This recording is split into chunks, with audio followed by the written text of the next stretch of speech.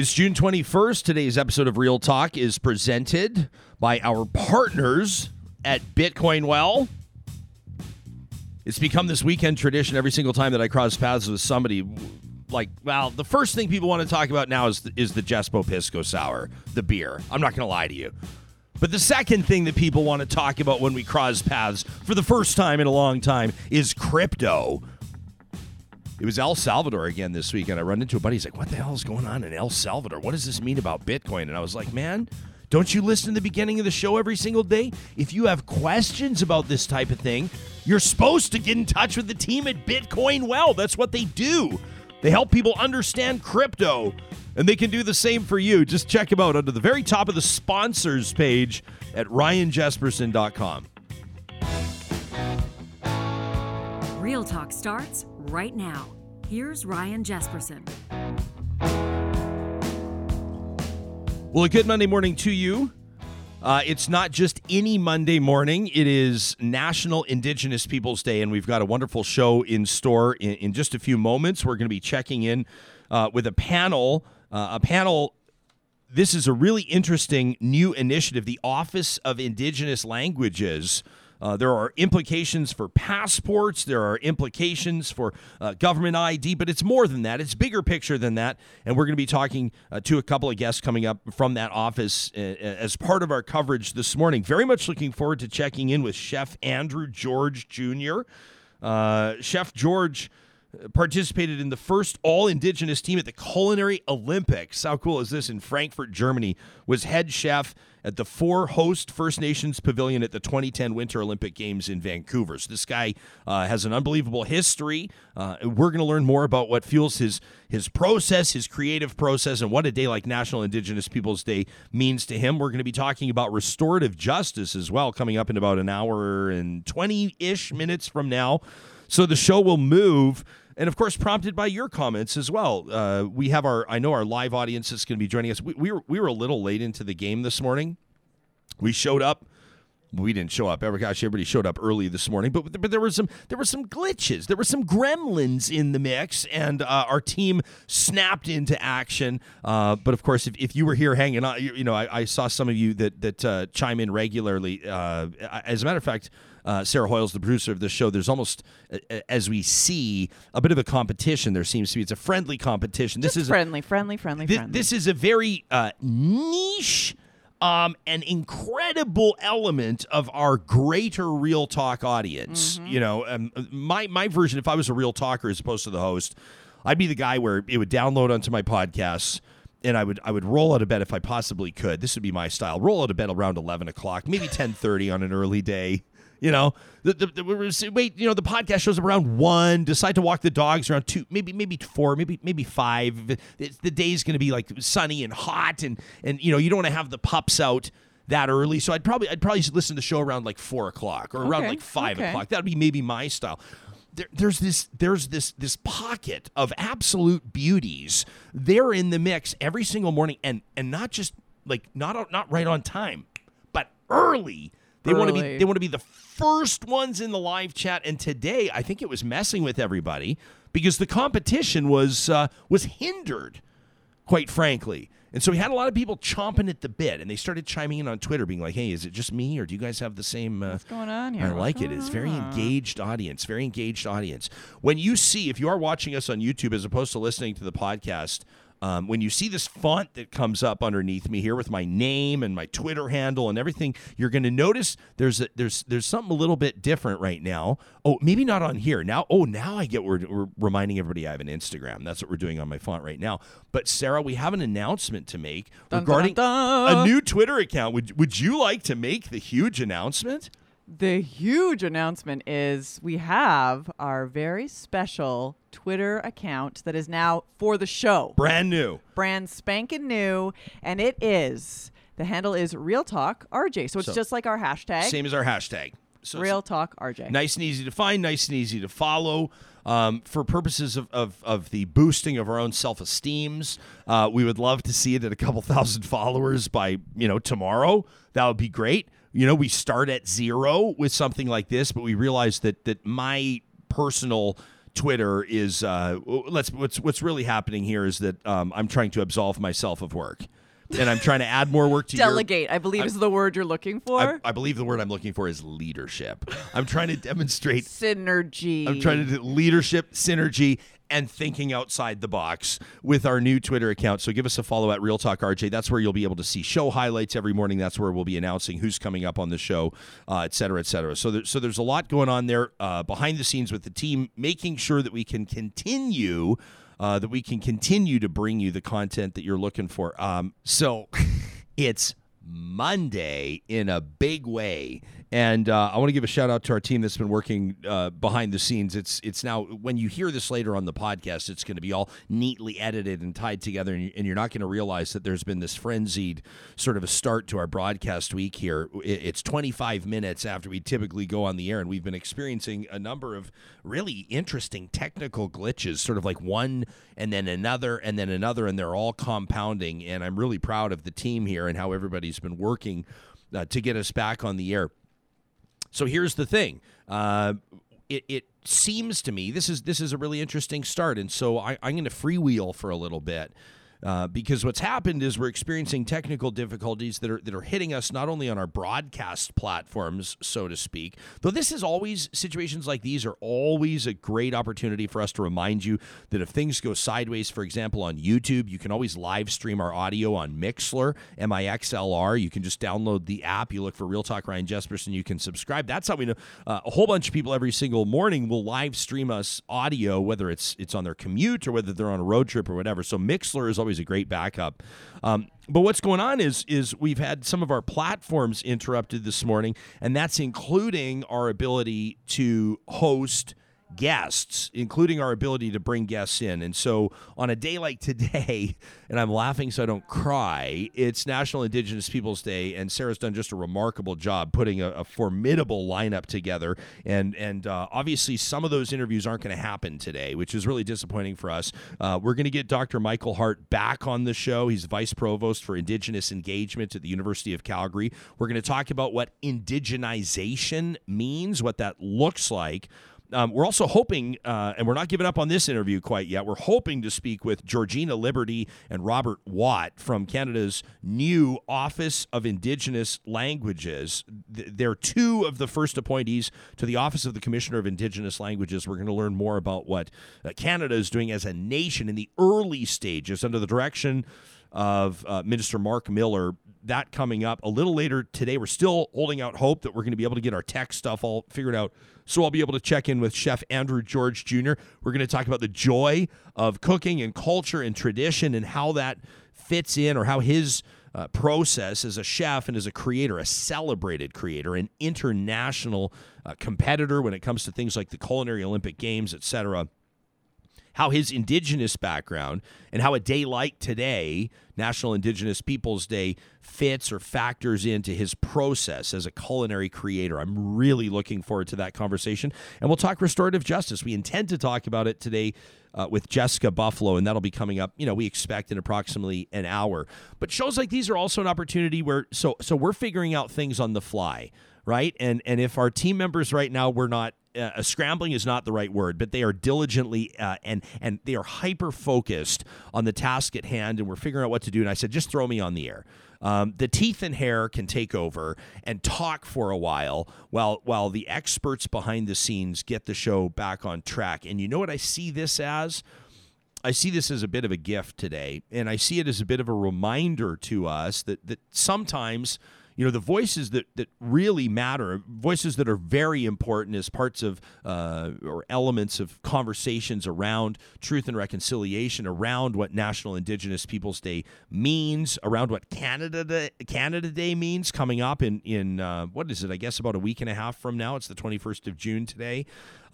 These conversations a lot of times, I think, lack what we would call in the news business streeters. And streeters are when a reporter will be sent out, and you know how it goes, right? To go out on Robson Street in Vancouver, or they want to go be out, on Dundas in Toronto, or maybe if you're in Calgary, you want to send a camera down to Kensington or Stephen Avenue on a hot summer day. And so you just talk to people about what they think about whatever, whether it's fluoride in the water or a referendum on equalization or National Indigenous Peoples Day, walk down somewhere where there's a whole bunch of pedestrian traffic, put microphones in front of everyday folks and invite them to have their say and to fuel our perspective and to enrich our perspectives with these types of exercises like streeters. And so today we're going to treat it like that. It looks as though right now, like we might have a little bit more time than we normally do to be able to monitor our live chat and interact with it, to be able to have more relaxed and free-flowing and open-ended and exploratory conversations about what a day like today means to you. And so, I'd like right now, I'm going to be paying keen attention to our live chat as well as our hashtag on Twitter. That's RealTalkRJ. And a reminder that our new Twitter account is out there at RealTalkRJ. So we have the hashtag and the handle now. We'll be paying attention to that, and I'd invite you to let us know what National Indigenous Peoples Day means to you. Brenda's also saying, wishing everybody a happy first day of summer. Today is summer solstice. Or is it? I never really know how. I suppose. What's unfortunate is that there's not just this wealth. Imagine if there was like a thing where I could just type in a question, it would give me an answer. Unfortunately, something like that doesn't exist. I suppose I could have put in the 3 seconds to do the research on this, but instead, I will ask our producer, Sarah Hoyles. Oh, perfect! I love that. Summer solstice. Was that last night going into? It's tonight, right? Was it last night going into tonight, or is it tonight going into tomorrow? I think it's tonight going into tomorrow because the 21st is the longest day of the year, right? So we will have the most daylight today of any day in the calendar year. Oh, geez, Louise. So I think we say today is summer solstice. The summer solstice is traditionally a festive day associated with the beginning of early dawns, late sunsets, and shorter nights. But I do think that, now here it's showing, I used the World Wide Web, and, summer solstice, otherwise known as estival solstice or midsummer, it occurs when one of the Earth's poles has its maximum tilt toward the sun, and that is summer solstice 2021, Sunday, June 20th. So I do believe that it was last night into today, but I might be wrong. So today's the first day of summer. So that from Brenda as well. So does that come with, is there a sense of renewal or something? Is there something that happens? A sense of renewal or something. I love that. Well, no, but psychologically, because typically if you're going to say a sense of renewal, people would say it would be in the spring, I think. Like when all the things come alive. The daffodils and the tulips are coming up and there's the buds on the trees. But I don't know, when you say, the first day of summer, I always think, or summer solstice, is that? Yeah, there's always North Country Fair, which I would go to. It'd be like, right, this is the mark of the start of the summer. Yeah. North Country Fair is a music festival, which is just like it's an all-nighter for multiple nights. Yeah, well, that's the whole point, isn't it? Yeah. Isn't that the whole point of a music Well, there's lots festival? of light, so why the heck not? Yeah. No, I agree. Are you when it comes to the summer? Is there anything quote unquote? This word seems more and more loaded every time you use it. Oh, I'm interested to know what this word is now. It's actually a super boring word. By design, the irony is that the word normal can be so explosive these days because people say there's no normal, and what is normal, and who are you with your normative, but will there be any return to quote normal for you this summer? Is there anything going on that people are coming back? Aside from the Calgary Stampede, it seems to me like be the only example of anything I can think of that would be a return to quote unquote normal. The super spreader event in waiting. Yeah, just wait. No, I'm truly not going back to normal. Ever? Well, for the summer, no.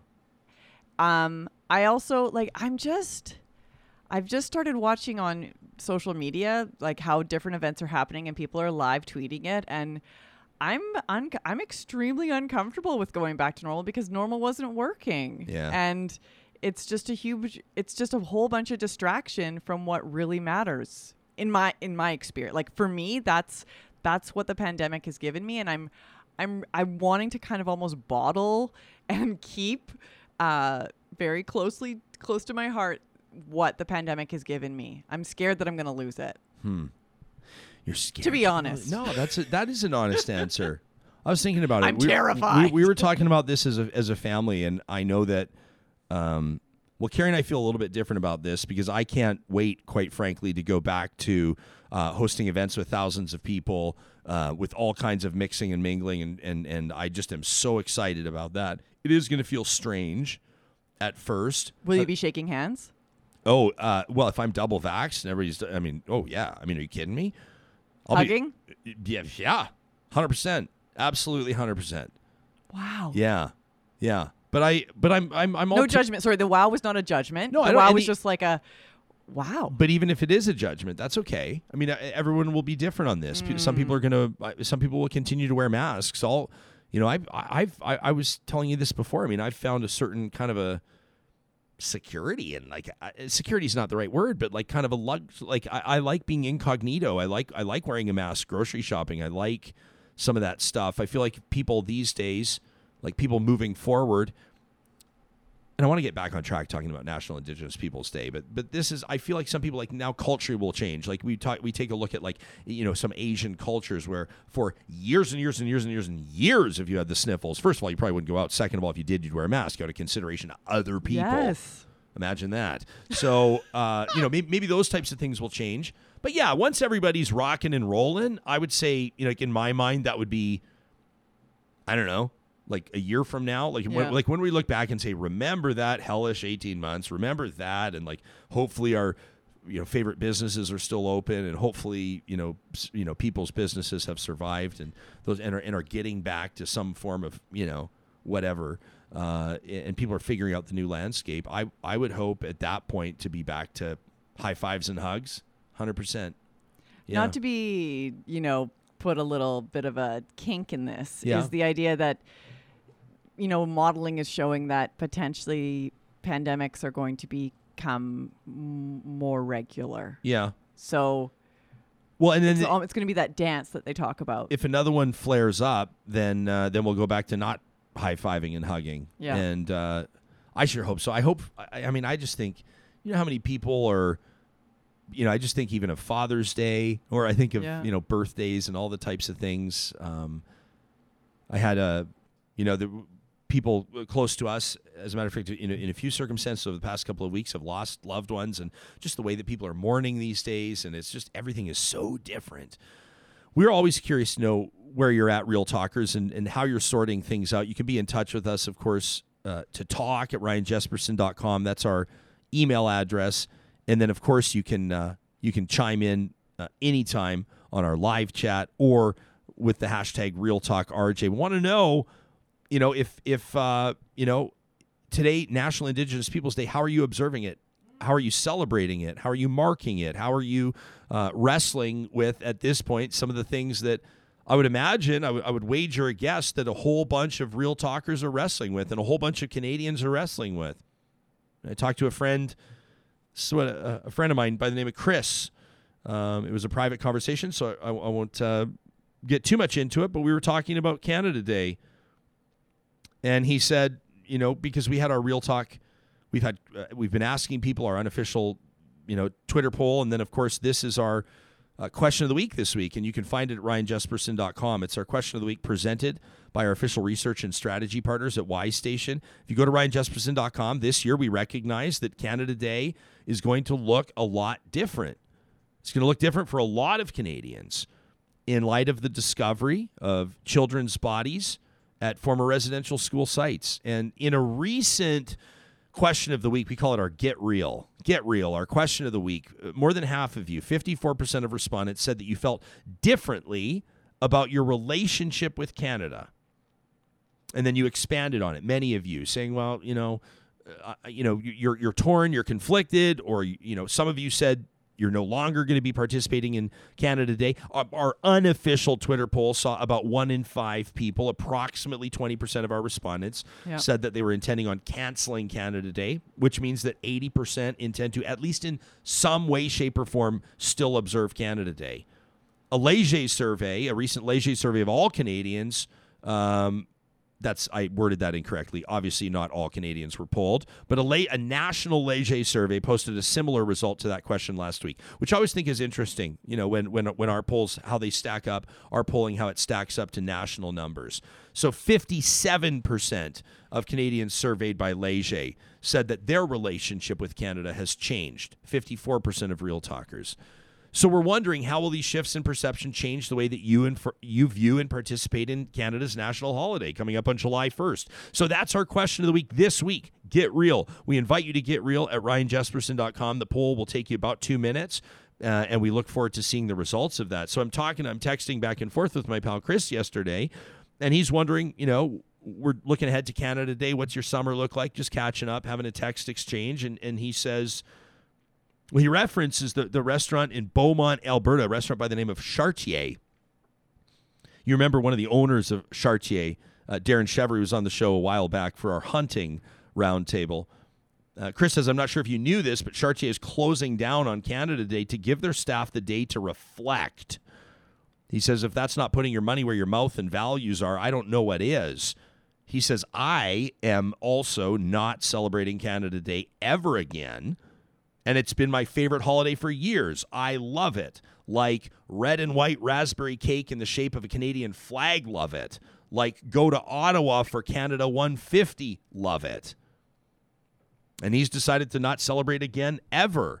Now, he's a close friend of mine, so I guess in 3 or 4 years I'll be interested to see if he holds to that. But I certainly don't blame anybody. I'm not surprised at all to hear from people right now that are saying, this July 1st is going to be a little bit different for me. So how does National Indigenous Peoples Day factor in? I bet you, I would wager a guess that probably there are hundreds of thousands, if not millions of Canadians. As a matter of fact, I'm going to say millions of Canadians that today, for the first time ever, will actually be taking the time to meaningfully reflect on what today should mean. And so I would love to hear from you, whether it's on our live chat right now, whether it's on Twitter where you're hitting us up later today, whether it's sending us an email, whenever you feel led, whenever you've chewed on it and walked with it and thought about it, we'd love to hear your thoughts on this. Nicole says, I think we need to be brutally honest with our children. Nicole says, people like Chris Champion will attempt to teach mistruths or minimize experiences. That's a great commitment. And a good point. Chris Champion, of course, this guy that Jason Kenney hired to write the social studies curriculum for Alberta. He's a residential school denier. We've been talking about him last week. I saw a guy by the name of Edwin Muntz tweet over the weekend, Alberta used to fire teachers like Jim Keegstra, the Holocaust denier. Edwin says now we hire him to write our curriculum. We're going to get into an interview in just 30 seconds from now. I want to quickly remind you that the team at Westworld Computers is powering us up right now. Our technical glitches had nothing to do with the hardware. I can tell you that much. The team at Westworld Computers has had troubleshooting experts and service teams that basically have understood the intricacies and the ins and outs of the Apple lineup, the Macs, MacBook Pros, the iMacs, and everything else for more than 40 years. Family-owned, and now taking appointments to meet with their technicians to bring your gear in at westworld.ca. Of course, they also ship across Canada. They'll ship anywhere, especially if you let them know you're a real talker. Get that extra special white glove treatment. Just leave a note. Just say, yeah, Jespo told me something about the special treatment. They'll love that stuff at westworld.ca. Also want to remind you that our hashtag is powered by the team, the remarkable team at Park Power. I loved on Instagram over the weekend because I follow them. Their Instagram's fantastic. I saw their team was into the Jespo Pisco Sours, which was awesome. Park Power, real community players. They take 10% of their profits every year and put them back into nonprofits in their community. For electricity, internet, and natural gas, visit parkpower.ca and make sure you use that hashtag, or rather the promo code 2021-RealTalk. They'll take $70 off your first bill. All right, let's figure out what this, let's learn what this new Office of Indigenous Languages is all about. This was an announcement made a week ago today. Indigenous people can now apply to reclaim their traditional names on passports and other government ID. Robert Watt and Georgina Liberty are directors in the Office of Indigenous Languages, and we're so grateful that they've made time for us this morning. My new friends, thanks for your patience through our technical glitches on this Monday, and welcome to Real Talk. Georgina, why don't we start with you? For people that have never heard of this Office of Indigenous Languages, relatively new. Can you help us understand what it's all about? Sure. Well, a little bit. It's brand new, of course. Like you said, it was just announced on Monday. It has been in the works for a number of years, though. It was part of the reconciliation, the Truth and Reconciliation recommendations. It's an office that's being created for Indigenous peoples to revitalize, strengthen, renew, reclaim Indigenous languages across the country. So this, Robert, as an answer, I suppose, or in response to Truth and Reconciliation calls to action, I suppose is perhaps extra significant because I think Canadians have been having an important conversation over the past 3 or 4 weeks about why, relatively speaking, there's very little that's been done about that report. Would you concur with that? I mean, do you see this as extra important in light of the fact that there really hasn't been as strong of a response as people would have liked to see? I think that's just what's happening is that there's a lot of other news going on right now. The children that were found just before the announcement has put a lot of clout in regards to this historic announcement that was made to create this office. I think it's going to be very exciting. I think it's a lot of people still are going to catch up on the news and are going to be pretty excited about being part of this amazing journey that we're going to be part of. It's a 5-year mandate for us that were appointed, so we're very excited. We haven't met yet. We haven't sat down yet to discuss how we're going to plan and prioritize relating to language. So we're supposed to be starting on the 12th of July, I believe. When we talk about National Indigenous Peoples Day, we're doing everything we can to gain perspectives from across the country, from many different people. And I would love to hear from the two of you when we talk about language, we talk about names, about the importance of that and those traditions. I should mention, Georgina, I mean, you've basically you've dedicated almost your entire life to preserving and protecting your Métis identity and spirit. You in your teens, my understanding is you're working as a researcher already for Manitoba Métis Federation in your teens, right? Tracing the Métis land script. You've been an active member of the Manitoba Métis Federation since 1969. You're the director of Métis Nation 2020 right now. Can you take us into the culture, the traditions of language, why this is such an important initiative through your perspective? Well, as you know, from my bio, I also am not a speaker of the language, even though my father was a heritage Michif speaker and an elder for our community and a politician back in the early days. And that's part of the reason that I spent so much time and dedicated my life to working with the Métis. But in our culture, it's an oral tradition. It's an oral speaking language. And like many of our Indigenous languages, we learned orally. It wasn't something that was written down. And so when people were busy doing whatever they were doing, it was all in the language. And unfortunately, as children growing up, we didn't speak the language. The only time we did hear it, and that was often, was when all of our relatives were together, and my father would speak with all of his brothers and sisters and cousins and such. But we were, we went to an English school. We were in a community that didn't have a lot of Métis citizens at the time, and so it was really important for me to be wherever my dad was and to be able to work with him and to always be with our people so that I would learn. And I learned a lot about the culture, and I learned about the traditions and everything that pertains to our nation, except for the language. And I feel very sad these days now because my dad is gone and I had the perfect teacher, but I never took the time to learn. Well, but what a remarkable I would imagine what a personally meaningful opportunity for you right now to participate with this new office.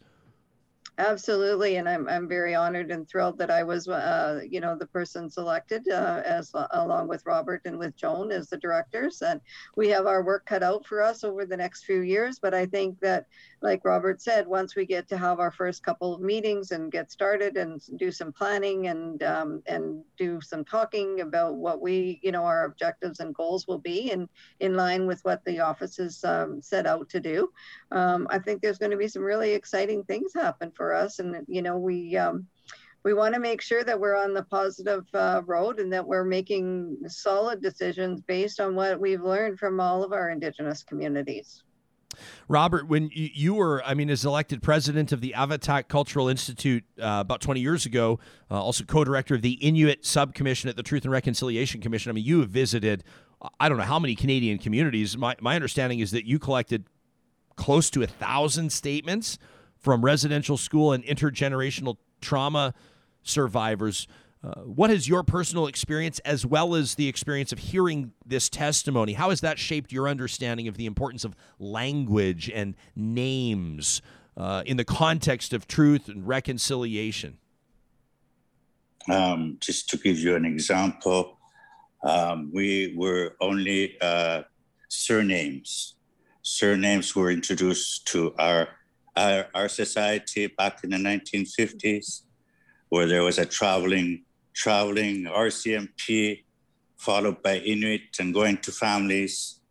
To fit into this family allowance system, people had to have surnames. Some surnames were written down differently in other communities, which they made families not appear that they were related. So it has impacted a lot of policies within Canada has impacted not just our language, but everything related to our society. So language being a big thing. I'm experiencing now that we have Inuit that can't speak Inuktitut anymore either. We have Inuit that are struggling. So with respect to Inuktitut. And we cannot presume that Inuktitut is just one language. There's diversity within Inuktitut. So I've learned a lot through the TRC process, and a lot of people are struggling with their identity. And I believe language and identity go hand in hand. Absolutely. So, Robert, do you get the sense that when it comes to Inuktitut and the different dialects, or however you may describe it, do you believe that language or a sense of identity that may have been compromised or in some circumstances even lost, do you believe, are you confident that it can be restored? Do you see a future where young children are fluent and understand that language and embrace that language? We have 4 regions within Canada, 4 Inuit regions. Within the Kativik region, meaning within Nunavik region, we've had a school board where we've been securing languages. I remember when I was 10, 11 years old, my language was not very strong either, but because of development of curricula for Inuktitut, I believe Kativik School Board has done a wonderful job along with Alberta Cultural Institute. They've worked side by side. So Inuktitut's very strong there. But at the same time, we have children that are going to daycare centers now. So there needs to be a stronger link between daycare centers and schools, for example. So there's a lot of mechanisms that needs to be strengthened to allow Inuktitut to flourish once again. This initiative, with the formation of this new office, Georgina, per Federal Indigenous Services Minister Mark Miller says, the announcement, the formation of this office, it does not only respond to the TRC call to action back in 2015, that demanded governments allow survivors and their families to restore names that were changed by the residential school system, but it applies to all individuals of First Nations, Inuit, Métis background, potentially affecting hundreds of thousands of people who will have the option to aim to reclaim their identity on official documents. Where do you see this going? I mean, the significance of this. How many people do you expect that there will be a significant response to this? Individuals that will take these steps for personal reasons or reasons other than that? I believe that there will be. I believe that there are people who feel so strongly about reclaiming their names, and I think that whole process is going to take some time, and definitely those who want to go through that process will make the effort and do what is required.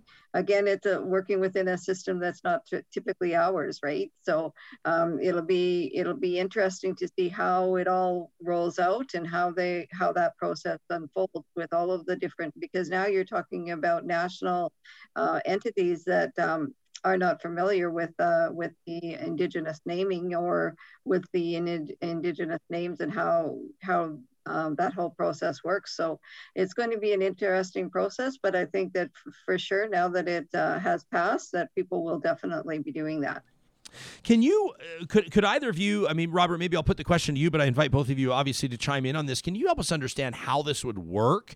I mean, I'll be honest, I think many of us are doing our best to get up to speed to understand how, I mean, let me reference Kamloops, as one example. Well, people talk about undocumented graves. People talk about records that were lost or not kept. Records that do exist now, it appears as though there's a certain hesitation to have those records released. Brent Butt, the actor from Corner Gas, said it's time to kick the doors in and take the records. I would be inclined to agree with him. But how much of a challenge or what barriers might exist for people who may say, I, quite frankly, do not know much about my family's background. I don't know what information should be on my passport other than this name that was given to me that's never really truly been mine. I mean, what does that process look like, and how challenging could this be for some people? Well, from my understanding, I know that the government has been collaborating and consulting with Indigenous organizations. And I can only imagine that they have formulated some kind of mechanism that will allow their people, whether it's Métis, Inuit, or First Nation, to able to have a system in place that will allow them to start that journey. So for us, it's not part of the Language Act to be looking into this. This is all new for me too, but I would hope that there has been proper consultation and collaboration to make this happen. That's all I could say. Mm-hmm. I agree with Robert. I think that one of the things is that we don't want to lose focus of what our position is and what the role of the Office of the Indigenous Languages is going to be. But I also want to say that, I think that sadly, and my heart goes out to all the families who are trying to discover if they have a family member in the children that were discovered at Kamloops. Sadly, this is not an uncommon story to us Indigenous people. It's a story to Canadians that they didn't hear or didn't know about or didn't see or didn't want to see, and so to us, it's a marking a time in space where now I think it's wonderful that Canadians are talking about it, and Canadians are starting to realize that there is quite a dark history to all of our good, and like any country, we have our bad and our good, and I think that what we need to do is learn from each other, and we need to learn and be educated, and that's an important piece to our languages, to our naming, to whatever we do. I think it's funny as you're speaking, Georgina, you're talking about what the do you call it the good and the bad, or the good, bad, and the ugly, maybe, when you talk about a nation's history, when you talk about a nation's relationship with Indigenous people.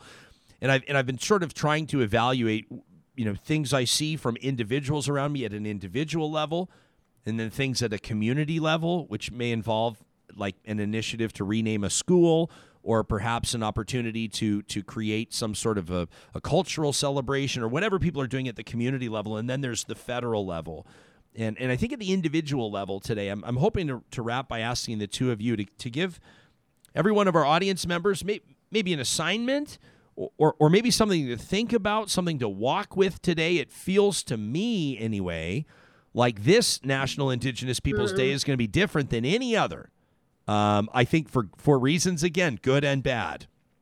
Or let me just say for reasons that are challenging in a good way. Many people will feel great discomfort today and will feel discomfort on Canada Day, but it's prompting us to think and to act.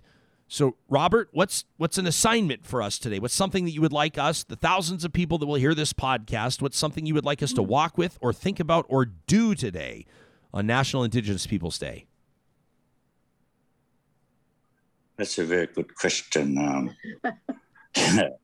I myself, I'm here in Ottawa, and there's a lot of that could potentially trigger me. There's a lot of statues in particular, statues of colonizers all around me.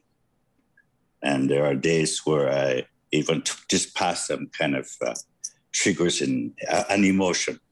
So today I told myself that I'm going to go hug a statue today, just for myself. Sometimes it's good to just let go, just breathe, just know that you're alive, and just let go. And I think today's a good day to just let go and be aware that you're part of nature, that you're part of Mother Earth. We're all the same. So let's forget about whether we're Inuit, First Nation, French, Japanese, whatever. We're all human. Thank you. It's beautiful, Robert. May I follow up and ask, if you had your choice, would every one of those statues come down? Do you have an opinion? You knew I was going to ask you that. There's a group of ladies near. Well, no, I don't think I can even go to those grounds. I'll figure one out. I have one in mind. I can't say the name, but I have one in mind. If not, I'm going to end up going to that statue and go give. Anyways, none of your business. None of my business. Hey, you know what? I think that's the first time anybody's ever responded to me that way on this show, and that is a totally valid response. And hey, the show is called Real Talk, and I love it. That's real talk right there. Georgina, let me begin by asking, at risk of just being told it's none of my business, which is true. Do you have an opinion on, because we're having this national conversation, we are about, and as a matter of fact, it's an international conversation because America wrestles with its own, and we see that around the world. We saw the Ryerson statue, Edgerton Ryerson statue, come down at the university a few days ago. Edmonton's effigy, the statue of Sir Winston Churchill, had paint splattered on it just a few days ago. We're seeing some schools change names. The city of St. Albert, north of here, is wrestling with whether or not to change the name of an entire neighborhood of Grandin. Do you have a strong opinion on that? I mean, in so many ways, as we're attempting to restore Indigenous languages and cultures, that can go in a number of different ways, can't it? It sure can. And you know what, I mean, personally, I probably, our opinions are, as Robert said, they are our opinions. And so I don't want to state something nationally that, of how I feel. But I just think that, learning and understanding is our key. And I think that when we start to really recognize the history of Canada and the history of how we got to where we are, let's learn from our mistakes. Take a minute in pause. If you've got that negative feeling coming forward because you see something that really you don't like or you think is not appropriate to Canada's way of life or our, take a minute, pause and learn something.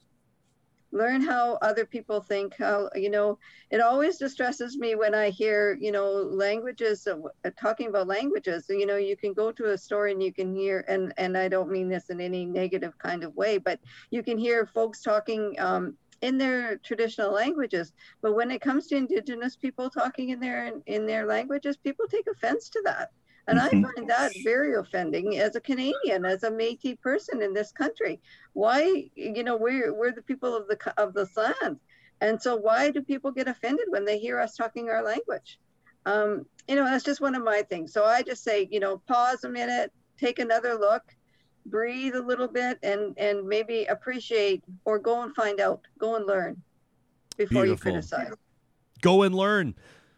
That should be our hashtag from today. Go and learn. I love it. I'm so grateful that the two of you made time for us today. What an important opportunity you have, and I know a meaningful one, as you've outlined for us with this Office of Indigenous Languages. Georgina Liberty, Robert Watt, we're grateful for your time.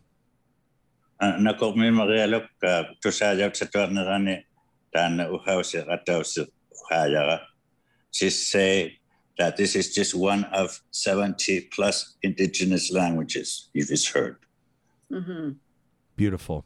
Thank you. That's Robert Watt and Georgina Liberty, our guests on this National Indigenous Peoples Day. It's incredible to hear that, isn't it? It's incredible. Absolutely. Yeah, I really appreciate the reminders of how many. He's like, it's not like there's not like just one. No. Like, even if you're talking about Inuit languages, Inuktitut, like there's different dialects there. There's different. You remember we were talking about just even last week around the Kootenays, around the former Kootenay Indian Residential School, now converted into St. Eugene's, which is this remarkable development. Resort, yeah. And what an amazing conversation. A couple of them last week.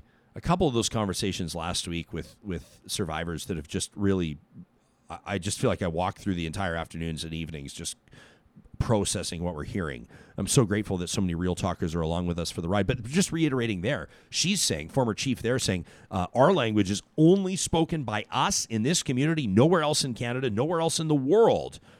So you look at these knowledge keepers, especially with these oral traditions, and recognize how important it is. I saw somebody on our live chat essentially say, you snuff out a language or you lose a language, you lose culture, period. Right? Yeah, language is culture, culture is language. Yeah. And I just really appreciated hearing him speak. And because I don't know that I have ever heard that on the radio waves, ever. Yeah. I mean, unless you're listening to, I don't know how to say it, but I just feel like it gets siloed. It gets put in like these little tiny boxes, and it's so neat to hear it. Yeah.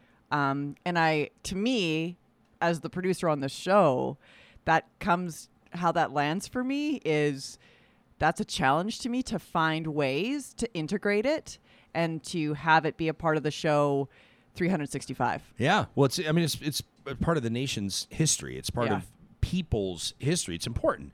And this year we recognize it in a way that I think is very different. I mean, I've shows that I've hosted for the past 10 or 12 years or 15 years. I mean, we have had content on National Indigenous Peoples Day, but it was always kind of like, oh, neat. Oh, yeah, that's right. That's today. Oh, okay, interesting. People kind of tune in, you learn a little bit. Oh, that's kind of interesting. Now it feels like a commitment. Like I've been reading, on our chat this morning, and people are just saying basically, how about this from Kim? Says, Orange Shirt Day, and then National Indigenous Peoples Day, and then Canada Day. Says there needs to be continuity of thought, caring, and education tied to truth and reconciliation instead of disjointed days of. And I think that's a great observation.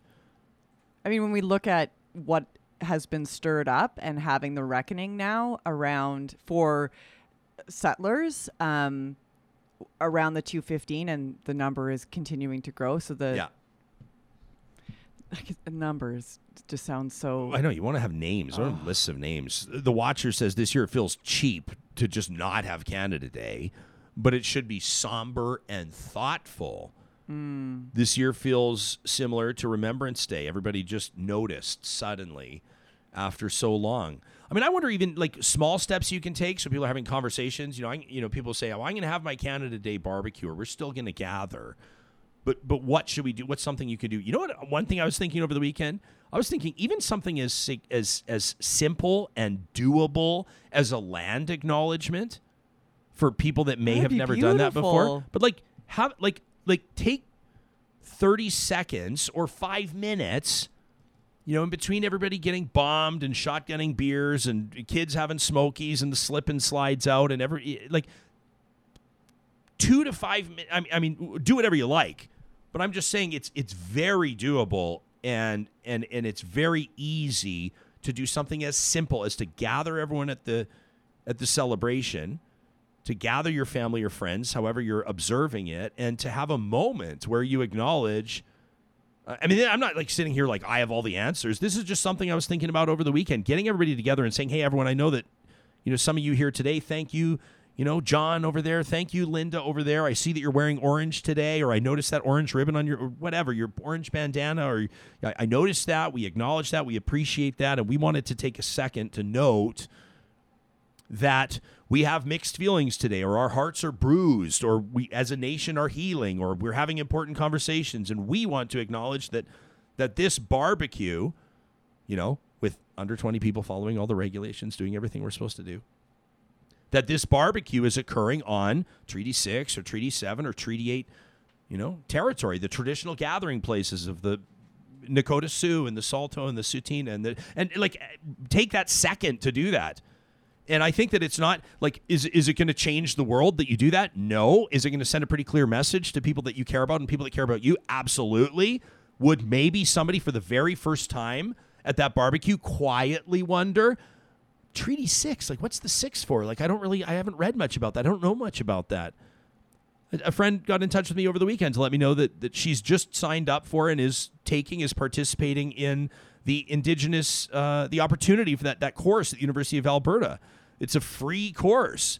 It got a big boost when multiple Emmy-winning, award-winning, actor, director, screenwriter Dan Levy, son of the legendary Eugene Levy, of course, took it as part of his personal journey. And when he started talking about it, then the U of A tells us that they experienced just an overwhelming amount of interest in that program. But maybe somebody at your barbecue that hears the land acknowledgement might be prompted to learn a little bit more and enroll in that. And then what happens? The ripple effect of something small, I think, can be big. That's one thing we could do.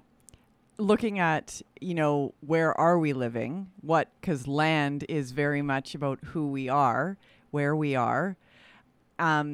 Figuring, and I mean, Edmonton, where we are, the wards are now not numbers. Yeah. They are given Indigenous names. So learning how to say that. Because, some people can be like, it's hard. Meh. Yeah. And I mean, I have to admit that I get scared that I'm going to say it wrong. Yeah. And I guess I need to embrace the fact that, oh, yeah, Sarah. Oh, yeah. You're going to say it so very wrong. Well, we have so much to learn, right? Yeah. I always answer back this poor fella. He's done nothing to deserve all of my attention. He's just a young kid. He's an upcoming star with the Edmonton Oilers, but I always respond with a name to any time somebody says, "Oh, my ward name got changed, and how am I supposed?" And I say, "Yessa Puljajärvi." Can you pronounce the name of Connor McDavid's right winger? Can you pronounce the name of the young Finnish winger that skates alongside the best player in the world? Yessa Puljajärvi. If you can pronounce that and it rolls off the tongue, then you can probably learn the name of your ward. Keith says, in Claresholm, Alberta, we use Canada Day in part to celebrate our immigrants, our new residents, and our rural immigration program. Keith invokes a very interesting word here. He says, I think we need to recognize our Indigenous people as well as our new settlers. Interesting word. Great word. I like that word. I appreciate that. It's not a bad word. I love it. It's not a bad word. Sharon, one of our amazing audience members, Métis heritage, Sharon's shared with us many times, says the language is our culture. We are the language. Crazy James says, this is exactly why, your conversation, Ryan, this is exactly why residential schools, the nuns there would beat kids when they spoke their language. The goal was to end Native culture. He says they came closer than we realize, and the damage is massive. Heidi says the idea that we're a cultural mosaic is a guise. I was listening to a podcast where they talked about this. We talk about, the United States is a melting pot and Canada is a cultural mosaic. I'm not so sure about that either, Heidi. I mean, I think that's what we'd like to think of ourselves. Well, of course it is, but that's the rewrite. I think it's the rewrite, right? Yeah. I was reading this book. I didn't tell you about reading Danny the Dinosaur with Wyatt the other night. It's like this book was written, I think, in the 1950s, and it's a long time. I remember reading it growing up. It's a familiar book. It'll be a familiar book to a lot of people. It was written by Sid Hoff in 1958, and I'm going to use a couple unpopular words for a second to make the point. But this is a children's book, and so we Wyatt. I don't know if he brought it home from school or brought it home from the library or whatever, but it's in there in the stack of books, and so we settled down to read the other night. And you open it up, and it's like, this is for kids to learn to read, so they read the words themselves. So it's like very simple sentences. It's like, Danny went to the museum, and then it's like, Danny saw Indians and Eskimos. And I'm like, whoa, right? This is like page 2 of this children's book. And like 1958, so at the time, it's like that was the language, people were using that language. But to me, even at that, so I'm reading. So first of all, I edit on the fly. Good for you. So I'm like, Danny saw an Indigenous man and a person from the North. And Wyatt, who's 5, is like, he's like sounding out the words, and he's like, where does it say Indigenous? And I'm like, And I'm like, well, kiddo, I'm like, you know what? Like words that we have used, many, many, many years ago when Papa was little, are not words. And so I'm trying to like have this lesson on the fly-ish. And then I sort of talked about, Wyatt is growing up in Edmonton, Alberta. The football team has just changed its name to the Elks. I'm like, even our football team has changed its name. I said, that hat that you have? Well, there's a new, but he's 5, and so you're sort of trying to find that. I know that parents everywhere are trying to find a way to be, and someone will say to me, don't you dare say age appropriate. Nothing's age, what was age appropriate about 3-year-olds' bodies and graves at residential? Yeah. I get it. Trust me. This is the argument. One of the arguments around Alberta's curriculum is like, the fact that residential schools basically don't even show up in this new curriculum until about grade 5. People are saying if a kid is old enough to be ripped from its, her mother's arms and taken to a residential school and subjected to whatever everybody was subjected to there, the horrors of it, then kids these days can learn about it at the same age. I'm inclined to agree. So I'm talking to him about this page in Danny and the Dinosaur and the Indigenous man and, Inuk. And I'm also thinking, but it's bigger than just the language. It's the fact that they're in a museum, which was kind of like, look what we found. Yeah. Like, look what we found and kind of kept. We kind of kept it and we're going to put it in a museum because you won't see any of them anymore looking like this. Right? Like we put them in a museum because we basically did everything we could to ensure that the cultural, whether it's the language or the traditions or the whatever, food, yeah. Everything, and I'm not saying whatever in a dismissive way, I'm just saying in an all-encompassing way, that we've done everything that we could as a nation to intentionally kill that. I believe the word is genocide. Cultural genocide. And so I'm sitting there thinking, this book, just reading Danny and the Dinosaur, I'm like, this is a major thing here, right? And that's just one example. So I want to know where Real Talkers' heads are at when it comes to National Indigenous Peoples Day. We'll be looking at your emails. Sarah's monitoring our inbox. And, of course, we'll keep an eye on the hashtag as well, the live chat, too. This is an opportunity right now to remind you that the teams at Sherwood and St. Albert Dodge know that as the weather gets even better and as summer is now officially upon us, more and more of you are going to be looking to get outside, to take your family out into the great outdoors. This may be, we hope, fingers crossed, the final summer of slight inconveniences and interruptions. The last thing you want to do is experience any of those when you're pulling your trailer, when you're getting your family's coolers and tents and everything out into your favorite place to spend a few days in the great outdoors. The Jeep brand and Ram trucks have both been trusted for decades by Canadians that know that quality time outdoors is the best time you can have as a family or solo. For the best selection of Jeep, and Ram, look no further than Sherwood and St. Albert Dodge.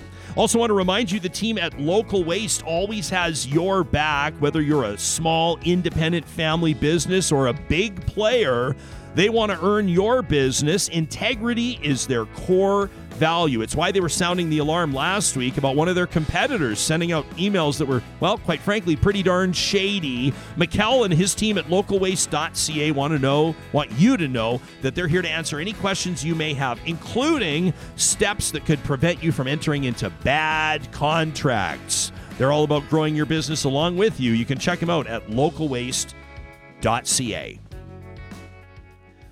Of course, today, a day of celebration as well when it comes to Indigenous culture, when it comes to traditions. We are thrilled that Chef Andrew George Jr. has agreed to make time for us today, a member of the Wet'suwet'en Nation in British Columbia, a participant in the first all-Indigenous team at the Culinary Olympic Games in Frankfurt, Germany. Chef George Jr. was head chef at the four-host First Nations Pavilion at the 2010 Winter Olympic Games in Vancouver, BC. Chef, welcome to Real Talk, and thank you so much for making time for us today. Good morning, and thank you very much for having me. When it comes to National Indigenous Peoples Day, we'll talk about your perspective as a chef, of course, today, but just as a person, as a human being. Did today feel different? Did you wake up with a different thought process today than yesterday or than you will tomorrow? Oh, very, very much so. I think what's transpiring in the world is definitely a wake-up call. I think what happened in the Kamloops-Secwépemc territory, it has been a long time coming, and hopefully through all of these processes, the truth will come out and we can start moving towards reconciliation. Because one thing is you cannot deal with reconciliation without knowing the truth. Yeah, so very well said. That's a message that we continue to hear here from so many different guests on the show, and wrestling with that truth, I hope, is a commitment that people will be making today. Do you have plans personally, or will you be observing today in any particular way? Oh, yeah, definitely. The place where I work at, the Industry Training Authority, is acknowledging the 250 children this day.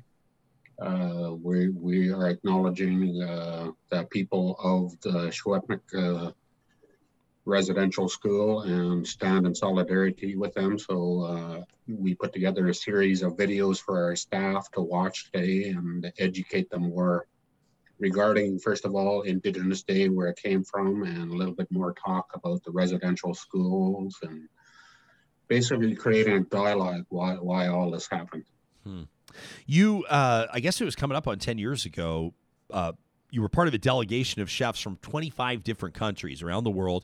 This was a U.S. State Department initiative called Culinary Diplomacy, promoting cultural understanding through food. We've had a great conversation today already talking about the importance of language when it comes to cultural traditions. Will you take us into cultural understanding through food? Yeah, perfect. And I appreciate that, because this is where I think it's really critical about food and the commonalities that we have throughout the world is food. And by participating in such a wonderful event in 2012 on the culinary diplomacy was a process of breaking bread. Breaking bread with chefs from all over the world, different backgrounds, very diverse group. And to me, that's where this all starts. It is a dialogue through food and an understanding of each other. And to me, once we do that, I think it's a much better world, because I think every nation on this planet has something to offer. I think overall, participating in such an event really gives you the opportunity to actually promote your culture through food, which is actually quite a way to do it. And when you sit at a table with 25 other chefs from all around the world and breaking bread and sharing the plate that you brought from Canada and having a dialogue with them and finding out the commonalities that we all have and the wishes that we all have, which was to basically live at world peace. Do you did you present one dish? If it was just one, would you tell us all about it? I would love to hear about which one you put in front of your colleagues from around the world. We did a couple of events, and the one I did in the Napa Valley was a juniper duck because of the use of a red wine. So basically, it's a smoked duck breast that I do, and create a wonderful sauce out of juniper berries. And what I do is I debone the duck and take the bones and make a demi glaze with it, which is quite a process. But then you put your duck breast in the smoker and nice lightly smoked, and then I seared it on the barbecue. And then you create a wonderful sauce with juniper berries, some red wine, and then you add your demi glaze, and you nappe it over top of the duck. And it has the juniper berry actually has such a wonderful complement to the duck. It's probably one of my most favorite dishes I do. In another area we did in New York City, I did a braised buffalo rib with red pepper pesto, which again is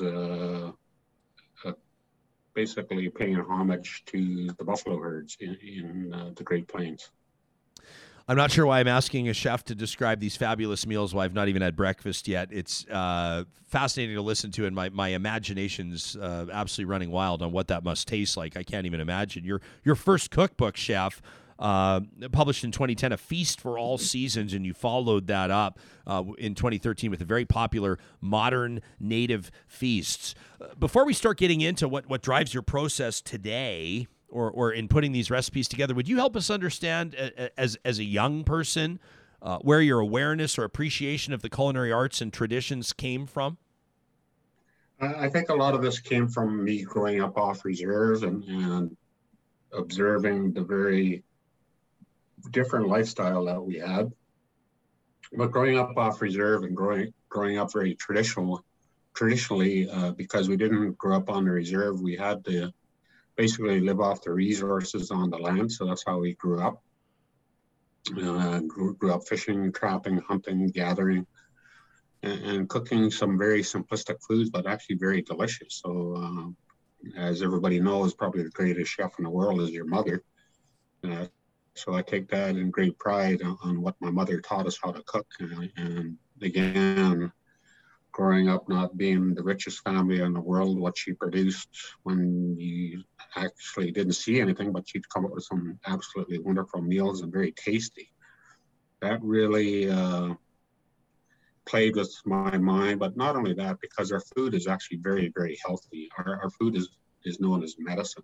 So it's preventative medicine. And by learning how to cook through my mother and my grandmother, and the nutritional properties in the food that we produced, I thought it was a wonderful way to actually get into the cooking world, promote our culture through food, and bring it to the world stage, which we did, like you mentioned, in the 1992 World Culinary Olympics, and again at the world stage at the 1986 World Expo in Vancouver, and again at 2010 Olympics in Vancouver. You're talking about like some of the highest profile events. I mean, the World Expo, the Olympic Games. I mean, these are some of the highest profile events in the world. What did that mean to you as an Indigenous person to be there representing your culture on such an enormous and prominent stage? Well, it was very hard to witness because of the world I came from. So when you look at it that way, I've seen it as an opportunity to see the world through my forefathers' eyes. And when you talk about that, where I came from off reserve, education was forefront for us growing up. Even though we were traditional people, we were taught to take education, a traditional education and a Western education, and pursue not just a job, but a career. And so I took the path of a tradesperson and became a cook and then eventually a chef. But again, it was all based on foods. And then when I actually went to these events and had a look around me, and particularly the 1992 World Culinary Olympics, where there was 15,000 cooks from 52 countries all over the world, I thought to myself, what a wonderful opportunity for a lot of our youth to participate in something like this and promote their culture and it's been 25 years and it's actually working. At that time when I went to the Olympics, I felt so alone. But nowadays, through all the trades training at the Industry Training Authority where I work, and through all of the chefs here in British Columbia that are training Indigenous youth, I'm happy to say there is a lot of talented upcoming youth coming through the system, including my son, who is a third-year apprentice. He's doing fantastic. We're doing a show with the Nature of Things coming up, a documentary on the cycle of the salmon based on our traditional food. And hopefully he'll take his rightful place in the apprenticeship world along with everyone else to promote our Indigenous food. So that's what I've seen when I participated in these events is an opportunity.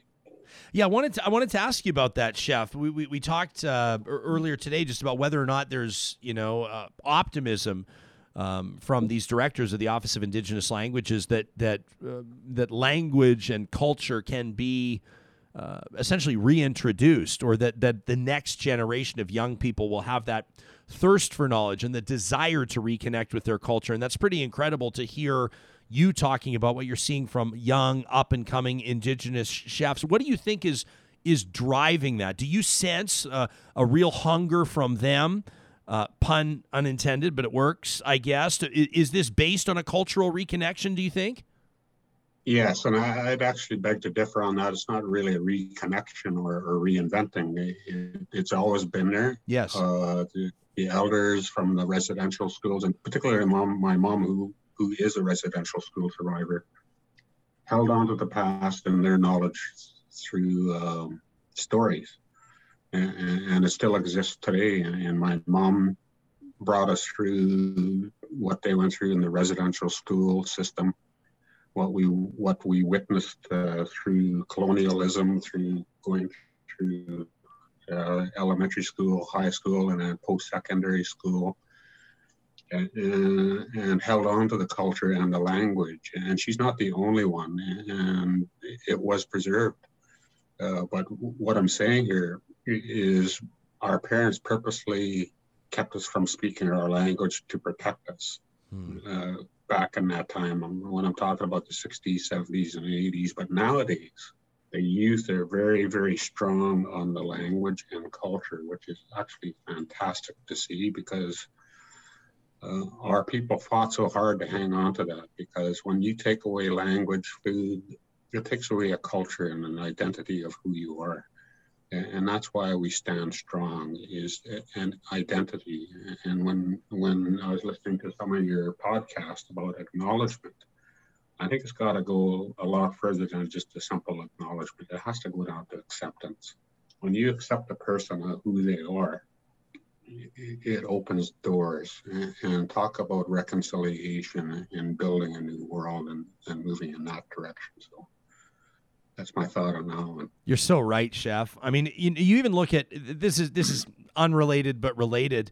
But you look at the words that people used to use around, minority communities, or I would even say, for example, like we're here in Pride Month as well.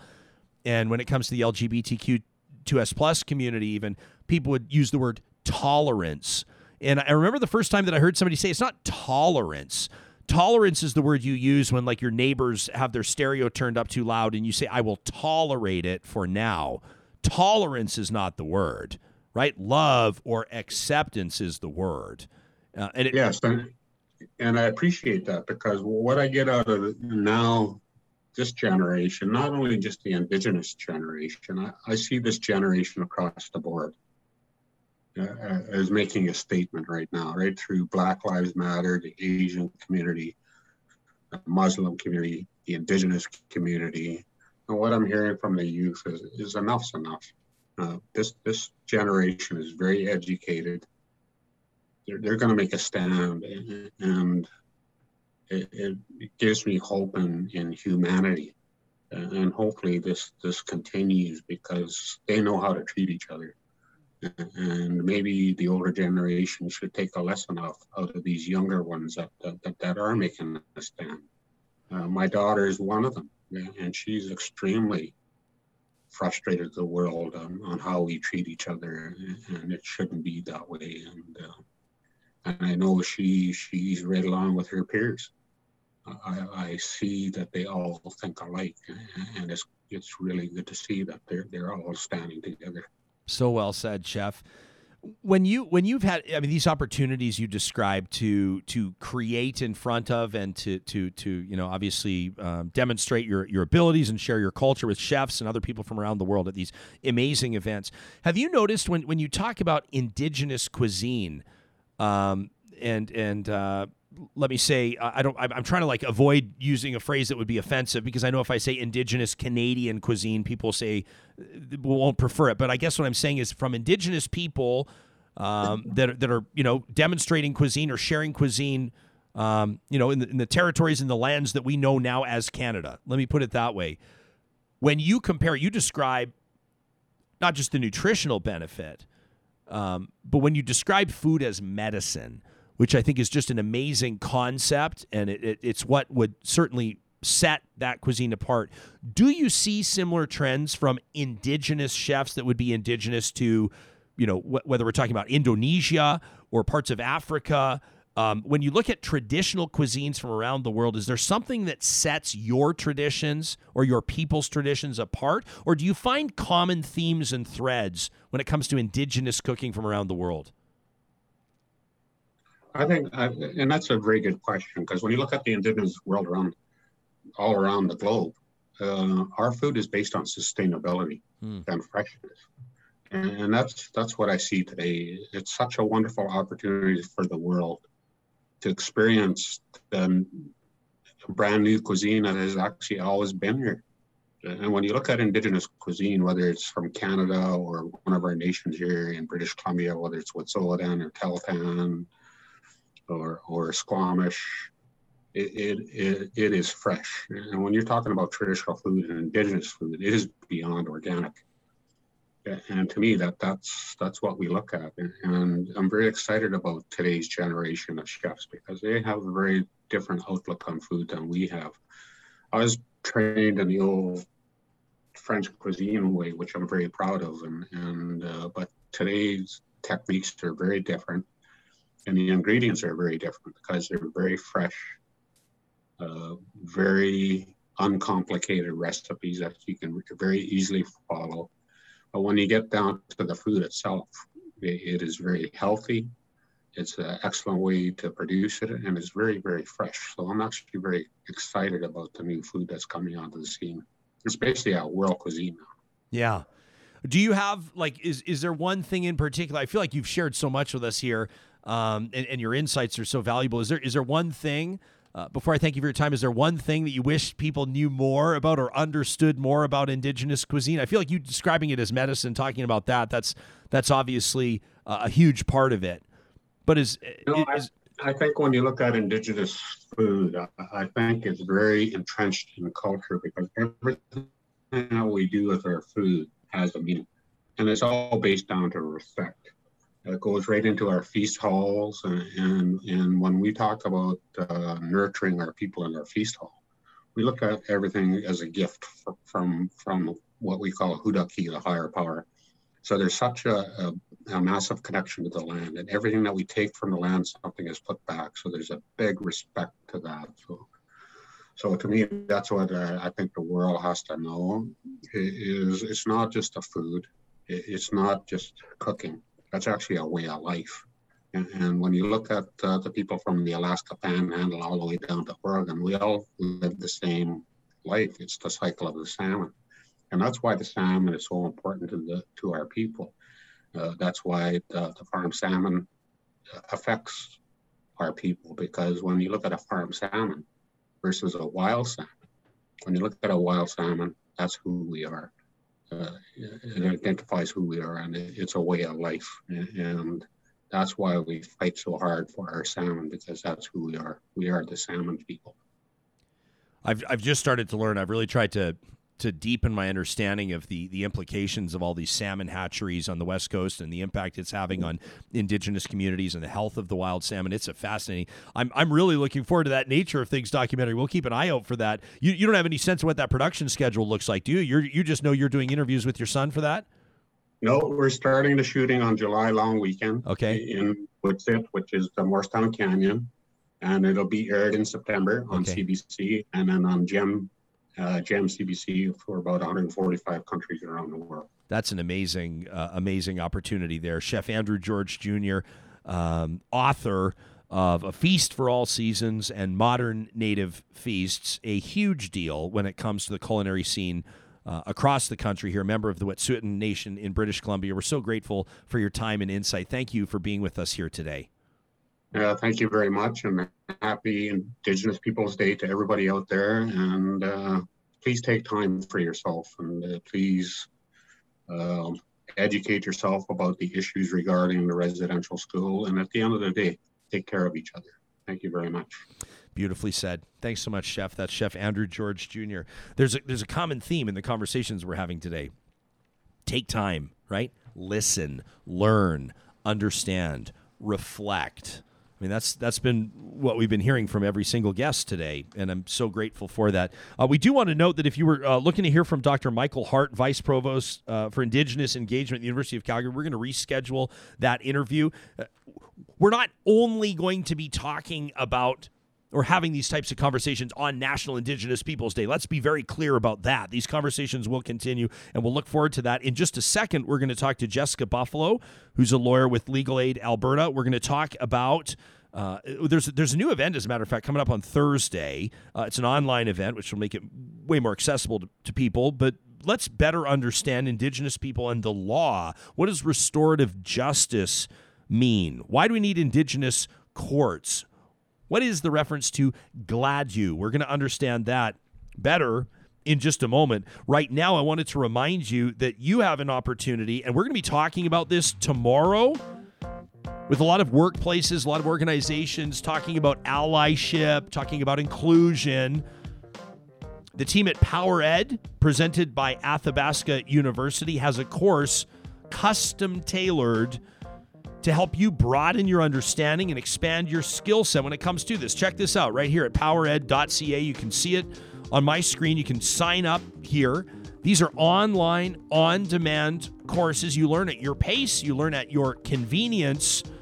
Some of these courses, like Digital Wellness 101, it's like a 2 to 3 hour time frame to complete it. Some of them are more along 5 or 6 hours, a little. But the point is, it's not this monstrous, massive commitment. You can understand more about allyship and inclusion by taking the time to invest in yourself, invest in your experience, and in what you'll be bringing to your home, your friend circle, or your workplace. Again, at powered.ca. Also, big shout out to the teams at Eden Landscaping. We check in with our partners from time to time. I ask Mike how he's doing. He's like, man, we are pedal to the metal right now. They've got all their crews out. This is the exciting time, right? I mean, yeah, sure, they sit down with their clients through the year, especially the winter and spring months when everybody's looking out the window, imagining what the trees will look like again once they have leaves on them. Right, once all the annuals pop up, or the perennials pop up and the annuals are installed. See, I've figured out the difference there. I'm pretty proud of myself there. That's where my but it doesn't make sense. I mean, perennial makes sense, but the annuals, wouldn't you think that they come up annually? Anyway, I totally agree with you. Annually is when you annually go shopping for That's your right. annuals. And you shell out lots of money. Yes, and if you sound like me when you try to talk about gardening and landscaping, it's time to visit landscapeedmonton.ca. The team at Eden Landscaping has been helping people like me who can talk a bit of game but have virtually near zero knowledge, still have beautiful outdoor spaces. How do you like that? That's kind of like it's like a long, stumbly tagline, but it works. It works. If you're one of those people that can talk a bit of game but actually don't have a green idea. Thumb, have no idea. Two brown. No, that sounds rude. No. We're not going there. Back it up and take the exit to landscapeedmonton.ca. Today, when it comes to conversations around Indigenous people and where the country needs to move, initiatives that are not just important but imperative, a lot of people will be talking about restorative justice. It's been an ongoing conversation for quite some time. That's why Legal Aid Alberta is hosting this Thursday at noon Mountain Time, 2 p.m. Eastern, online. You can check out legalaid.ab.ca. Indigenous People and the Law, a guide to Restorative Justice and Indigenous Courts. Jessica Buffalo, kind enough to make time for us this morning, a lawyer with Legal Aid Alberta. Welcome to Real Talk, and may I say a happy National Indigenous Peoples Day to you, Jessica. We appreciate you making time for us. Thank you. And thank you for having me on. And also, I'd like to say a happy National Indigenous Peoples Day, and also acknowledge the territory that I work and live on, Treaty 7 and Métis Region number 3. Appreciate that. Why don't may I start by getting a bit personal, and then we'll get professional. What does National Indigenous Peoples Day mean to you personally? Well, it's a day that I celebrate who I am. Me and my family have some plans later on in the day, but it's something I look forward to every day, every year, and it brings awareness to who we are as a people, and it's a way for us to share our culture with the rest of Canada. Wonderfully said. Can you take us into when we're talking about restorative justice? We'll get into details, but overarching when it comes to the theme of this, or what we endeavor to do, or why this is important, can you help us understand restorative justice and what it means? Yeah, so restorative justice, the first part of restorative is restore. And so it puts the individual in a place to repair that harm that they committed with their criminal behavior, and also puts them, at the wheel to heal. And that's what one of the initiatives the Calgary Indigenous Court looks at. So it's restorative justice with a healing component. So how different is, how much of a transformation would this represent? Like when we talk about Indigenous court, how different is that from, the way things have been done for so many years? Well, these courts weren't designed for Indigenous people. And this court is designed for Indigenous people. And it looks at repairing that overrepresentation of Indigenous people in the criminal justice system, the over-incarceration, and it focuses on healing. So when a person comes into the court, they have to do an intake and they have to be ready to heal. And whereas in a regular stream court, they could just go through, plead guilty, get their punishment, and be on their way. We focus on the factors that brought them to the court in the first place and identify them and then try to repair them so that the individual does not come back before us again. So what have you seen? Is there enough track record here for you to be able to say, hey, based on the numbers, based on essentially data-based analysis, this is working? Well, we don't have the statistics yet. The court opened its doors in September of 2019. But even during the pandemic, the amount of success that we have seen with our individuals, the amount of graduations that we have identified, our wait list for blanket celebrations for these individuals is huge. So there is a need for these types of courts, and there is a demand as well. Can you tell us about the significance of the blankets and the celebrations? Yeah, so it's traditionally an Indigenous ceremony that used to be done with the buffalo robe, and it was to honor warriors, honor individuals who have accomplished a huge feat. So that moved into a blanket once the buffalo robe sort of ran out. And we use that in the court, except we don't call it a ceremony, we call it a celebration, just because practicing ceremony in court is not something that's, we've really spoken about in length. So this is, it sounds to me, my understanding is that there's an important voluntary element here. In other words, an individual needs to feel, compelled personally to participate in this. What are you seeing at an individual level from people that endeavor to become involved with this program or this approach to restorative justice? Well, what we were seeing before is that people were taking responsibility for their actions. They were wanting to plead guilty, but there wasn't any mechanism in place to help identify those needs. So it's not a matter of people not wanting to take responsibility. They are fully able to do that. But now, instead of them just getting a criminal record and being on their way, we're actually assisting them with preventing further criminal records from happening, or preventing them from going to jail. Jessica, what would you say to a person that may have limited understanding of Indigenous court or of the premise behind it, maybe limited understanding of how it works, that maybe, for the person that's a black and white type thing, it's crime and punishment, you got to do your time, big fans of mandatory minimums, this sort of frou-frou approach where we're not putting people behind bars, it's just not going to work. What would you say to a critic like that? Well, in 1999, the Supreme Court of Canada decided under R. Gladue that the Indigenous background needs to be taken into consideration of the Indigenous offender, and all alternatives to jail must be explored. That was about 21 years ago. Since that slap on the wrist that people think has happened, the statistics for Indigenous offenders have gone up every single year. So these courts are needed in order to prevent that, because the harm that is caused on society by continuously sending individuals to prison and having them come out, it's not going to benefit anybody, not the offender, not the community. So in a way, this is beneficial for everybody because it's repairing the harm done to the community, repairing the individual, and also repairing the communities that they come from. And this all stems from the Gladue test. And the individuals have to understand that judges must take this into consideration. And despite that, statistics keep rising. When you describe, you said it just a couple of minutes ago, you said people want to take responsibility for their actions and so they'll plead guilty. Do you think that there may be other contributing factors to an early guilty plea? Are there trust issues when it comes to the court? Do a lot of people just want to get out of there? Yeah, and especially if this individual has been institutionalized from a very young age, if they're apprehended by Child and Family Services, if they lived in group homes, they know the game, and so they want to get out of it as soon as possible. They know that if they're going to not plead guilty, they may be held without bail for 2 or 3 weeks. And so they know that if I do this now, I can get out and be on my way. But what you see is that impacts them down the road, because let's say they take responsibility for a crime they didn't commit. Well, let's say 3 years down the line, they actually do commit that crime. Punishment is going to jump. And that jumping is what is going to cause them to be in the system and not be able to get out. Jessica, may I ask about your own personal heritage and how it impacted or influenced, if in any way, your choice to practice law? Yeah, so I'm Cree. I'm from Samson Cree Nation, located in Muskwachees.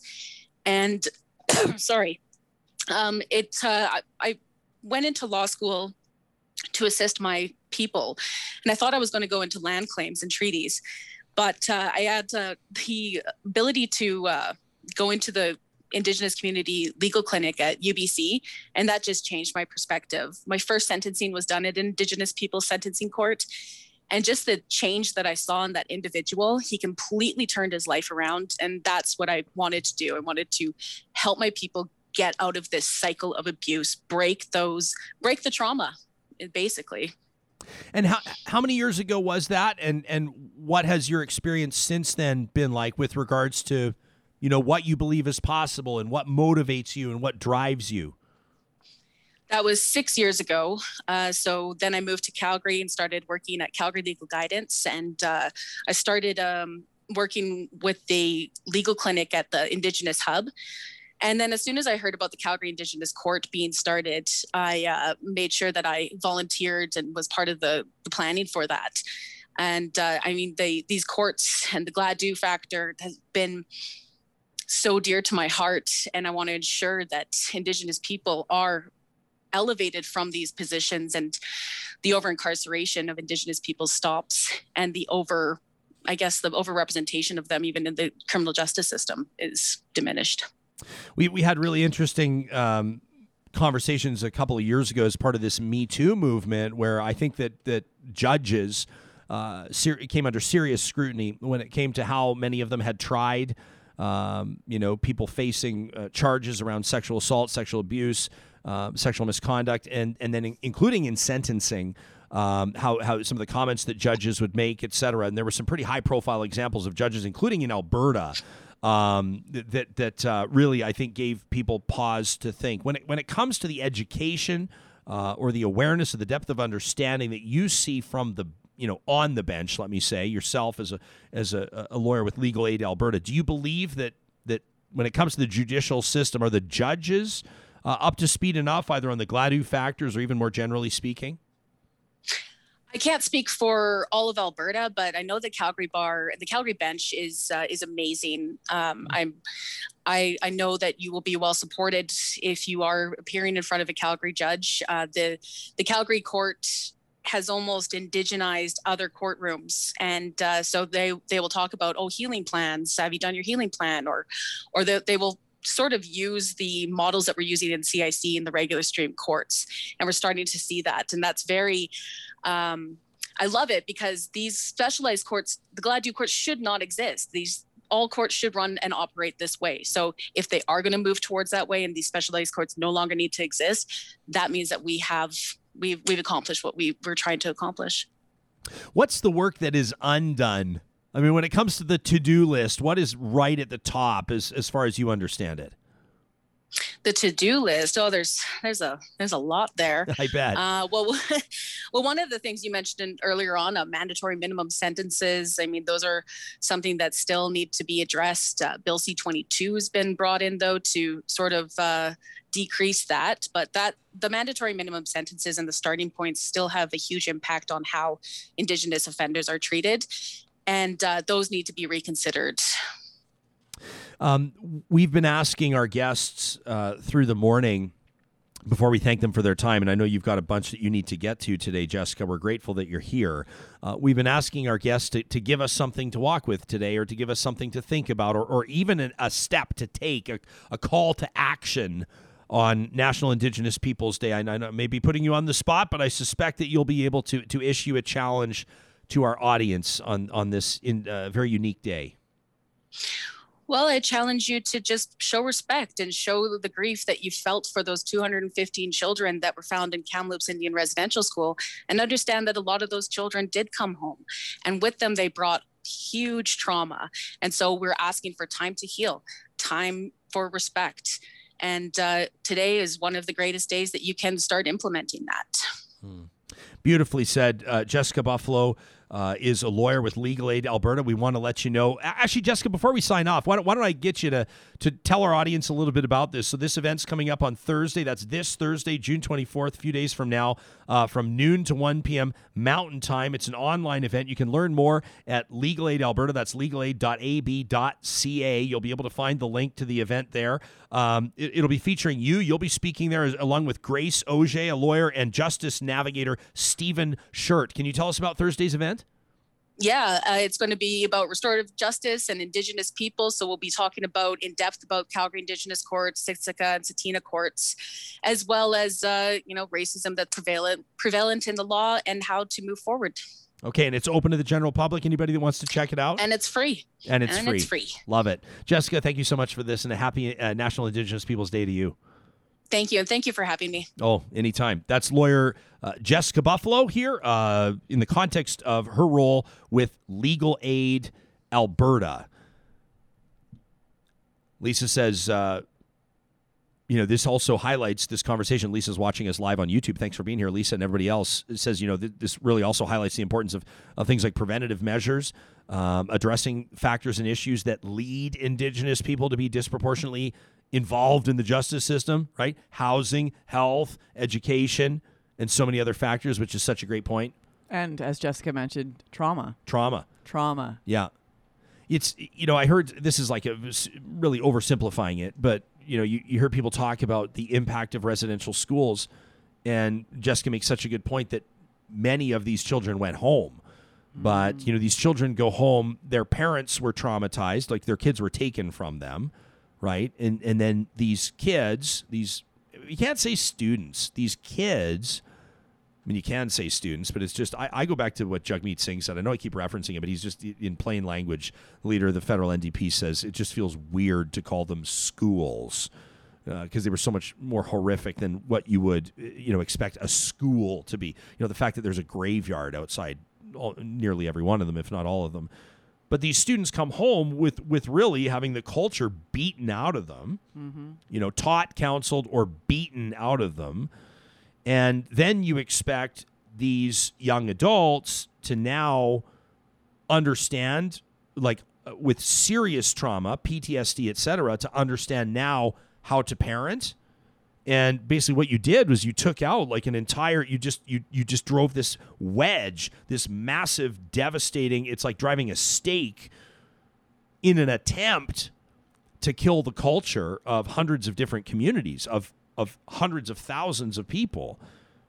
And that trauma and the healing and the understanding of it, everyone is so eager, or many people are so eager to be able to, let's just get past this. Let's just get over this. Moving on. Let's put this behind us. Let's move on. Let's understand what we need to do to move on. And the theme that I'm picking up on from the dozens of people that we've been talking to in the past number of weeks is that it's time right now to sit, to listen, to think, and to understand. But as a culture and as people, we're so driven to be like, okay, and then when? So when does the listening stop? And when do we move on? Like, what's the deadline for the end of the listening? And then so when we can start with the healing, and then when are we done with the healing? So then we can all move on. Right? And it's just, that's not going to be the case. And I think, as a culture, like big Canadian, North American culture, to sit with oneself and to sit in your feelings, people will do anything but do that. It's very uncomfortable to sit with it's kind of the point. And precisely. And so when people are like, I can't meditate, my head always goes all over the place. Yeah, and that's it's like, the point. It's like, you're supposed to watch it and then bring it back and watch it. And so, this whole idea of sitting with it, sit with the discomfort. Heidi says the idea of restorative justice versus, I don't know how to pronounce it. Is it the root of, or it's one of retribution, retributive, retributive. Why can't I say the word? Justice matters so much. The wise person might say, Ryan, pick messages you can pronounce and read if you'd like to on the show. But I think that point is, it's part of the Indigenous cultures, I should say, where it is about community and it is about bringing an individual back in. It's not about leaving them out, putting them out. They are now out forever. They're not allowed to be a part of our community anymore. So here's real talk. Real talk is also that a lot of people will think that this is absolute malarkey, right? The real talk is that some people are going to say, if somebody stole from me or allegedly did this or was convicted of doing that, they should pay the price. And they should sit in a cell with no cable TV and they should think about what they did. And it should be, you stole my whatever, or you did this to me or that. And that should be 7 years behind bars and a criminal record, and learn your lesson. And once you learn your lesson, then you won't do it again because you don't want to go back to jail. And then someone says, yeah, but that guy that stole your snowmobile, did you hear that he's going through this restorative justice thing where he's, tapping back into his culture and better understanding? And some people will say that's horse shit. What, tapping into your culture? Like, are you kidding me? Tap into this. Yeah, why don't you tap me? Next time you come out, and then, right? I mean, it's not like every single person is going to be on board with this type of idea, which is why I think that conversations with lawyers and advocates, change makers like Jessica Buffalo are important. Like, and also where I think that proof of performance is also important. Now, she says, listen, this is, the Indigenous courts haven't even been open for 2 years yet. So plus added a pandemic in the middle, et cetera, et cetera, et cetera, et cetera, et cetera. But I bet you that with a meaningful commitment to this, 10 years down the line or 15 years or 20 years down the line, to be able to say, as we have invested as people, as we have invested in these, this is a ruling all the way up to the Supreme Court, as she points out, the Gladue principles. This is, we have made a meaningful contribution to this, and now look. Like, I don't know Arnold's family's story, but I do know that Arnold on our live chat says my brother participated in a type of restorative justice when he was in trouble with the law, and it really changed his perspective on society and the law, says Arnold, and he never reoffended. Anecdotal, yep, but that's one person's experience. When we talk about, what are the data, what's the data we need to wait for data to come in, I think we can also look at, well, what has the performance been of the current system? And we're seeing, as Jessica noted, a continual increase. So I would say, like, how is that law and justice, justice and order. How's that working for us? It's like the war on drugs. It's like precisely all types of things, right? It's like I don't mean to get too. I was going to say it's like the long gun registry. It's I don't mean to start invoking all these cans of worms and adding them to the mix. But you're right. We take big steps, and people will say that doesn't even work. That doesn't work at all. Nancy Reagan, Ronald Reagan's war on drugs. What was it? Just say no or dare to say no. Whatever it was called, the DARE program. How well did that work? America's been losing the war on drugs for, arguably more than 200 years, but more in particular, it's time to take. But it's hard for people to wrap their minds around these types of things. Like I promise I won't get too off track. But when you start talking about, for example, the war on drugs and the opioid crisis. It's why it's so important to have governments. My heart's broken over the course of the weekend. People should follow Dr. Elaine Hishka on Twitter. You know exactly what I'm talking about. I'm going to look it up right now so I can show a graph to those of you that are watching on YouTube. And of course, if you're listening on the podcast, I'll just describe for you what we're going to see here. But, it's tragic. And the number of preventable deaths, and this is just in the province of Alberta, over the past 3 months is absolutely off the charts. And look at this. So says Dr. Hishka, who's just an amazing advocate and as mentioned, a professional here in the field. Alberta quietly updated the substance use surveillance dashboard. This is a resource that's available online. She provides the link to it if you'd like to check it out. She's at Hishka on Twitter, HYSHKA. We lost another 109 people to preventable drug poisoning deaths in April. So that's 3 a day, approximately. Preventable drug poisoning deaths in April, just in Alberta. Now, I want you to look at this. So this was sent on June 18th. This was a few days ago. And if you look at where they start to spike, where do they start to spike? They're really, it's really difficult to see these numbers. They go back to 2016. And these are, again, Sarah, you talk about numbers and how cold it feels to just list numbers. These are people. These are sons, daughters, fathers, mothers, brothers, sisters. These are people. These are humans. But where does it spike? The numbers spike from 97 deaths, which is horrific, in 1 month in May of 2020. And then they spike to 137 the next month, then 132, then 158, then 116. And they're way up. And you look at those spikes, and guess what those spikes correlate with? Those spikes correlate, those are in direct correlation to the withdrawal of funding, the withdrawal of supports, the closure of supervised consumption sites. So this all comes back to having the confidence of elected officials and community leaders that listen to data and evidence and science. And this brings us back as well to the conversation about restorative justice. If the case can be made, if the Supreme Court has ruled on the importance of something culturally and otherwise, I believe that it's important as individuals to be able to get behind a program or an approach or an initiative that may seem somewhat unconventional, that has wisdom behind it and that has the potential or even the promise of making meaningful strides in areas that demand to be addressed, such as the disproportionate representation of Indigenous people incarcerated or involved in the Canadian justice system, right? The numbers are absolutely disproportionate. It demands to be addressed. And so we need to have these types of conversations. Whatever you think the solution is, we would love to hear from you. You can email us anytime to talk@ryanjesperson.com. That's the best way to make sure that we're going to see your message. We love the live chat.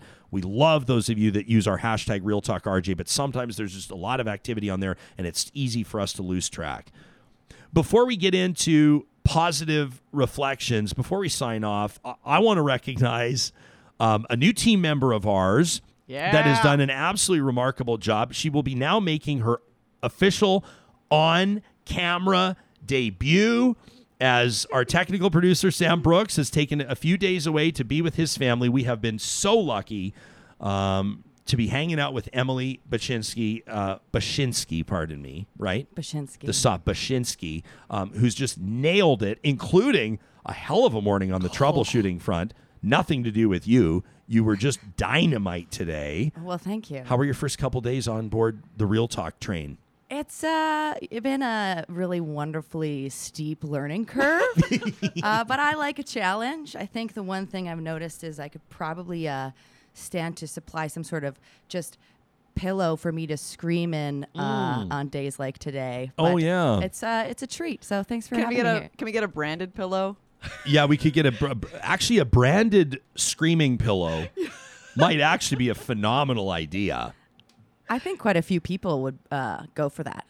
We could Reading Twitter, a could- bit annoyed. it would help Here's me. the Real Talk screaming pillow. It might help me make up for a previous pillow endorsement that I had for several years, where I promoted a certain company that had certain ownership ties to a certain president of the United States. I would appreciate a do-over on that. I would appreciate a new pillow endorsement. Emily, you may have just cooked up something absolutely fantastic. I know people right now are going to be going, hang on a second. Isn't that Emily from Bad Buddy? Isn't that Emily from badbuddy.bandcamp.com? That's the very one. May I also reveal that you are kind of the big cheese behind the scenes when it comes to sound engineering on the album that we have adopted, that we are thrilled to have partnered with as our theme song, background music, extra music, and everything else. You were the technical magic behind Desolation Sounds, Ayla Brooke and the Soundman. That's right. I engineered the record. I sang on the record.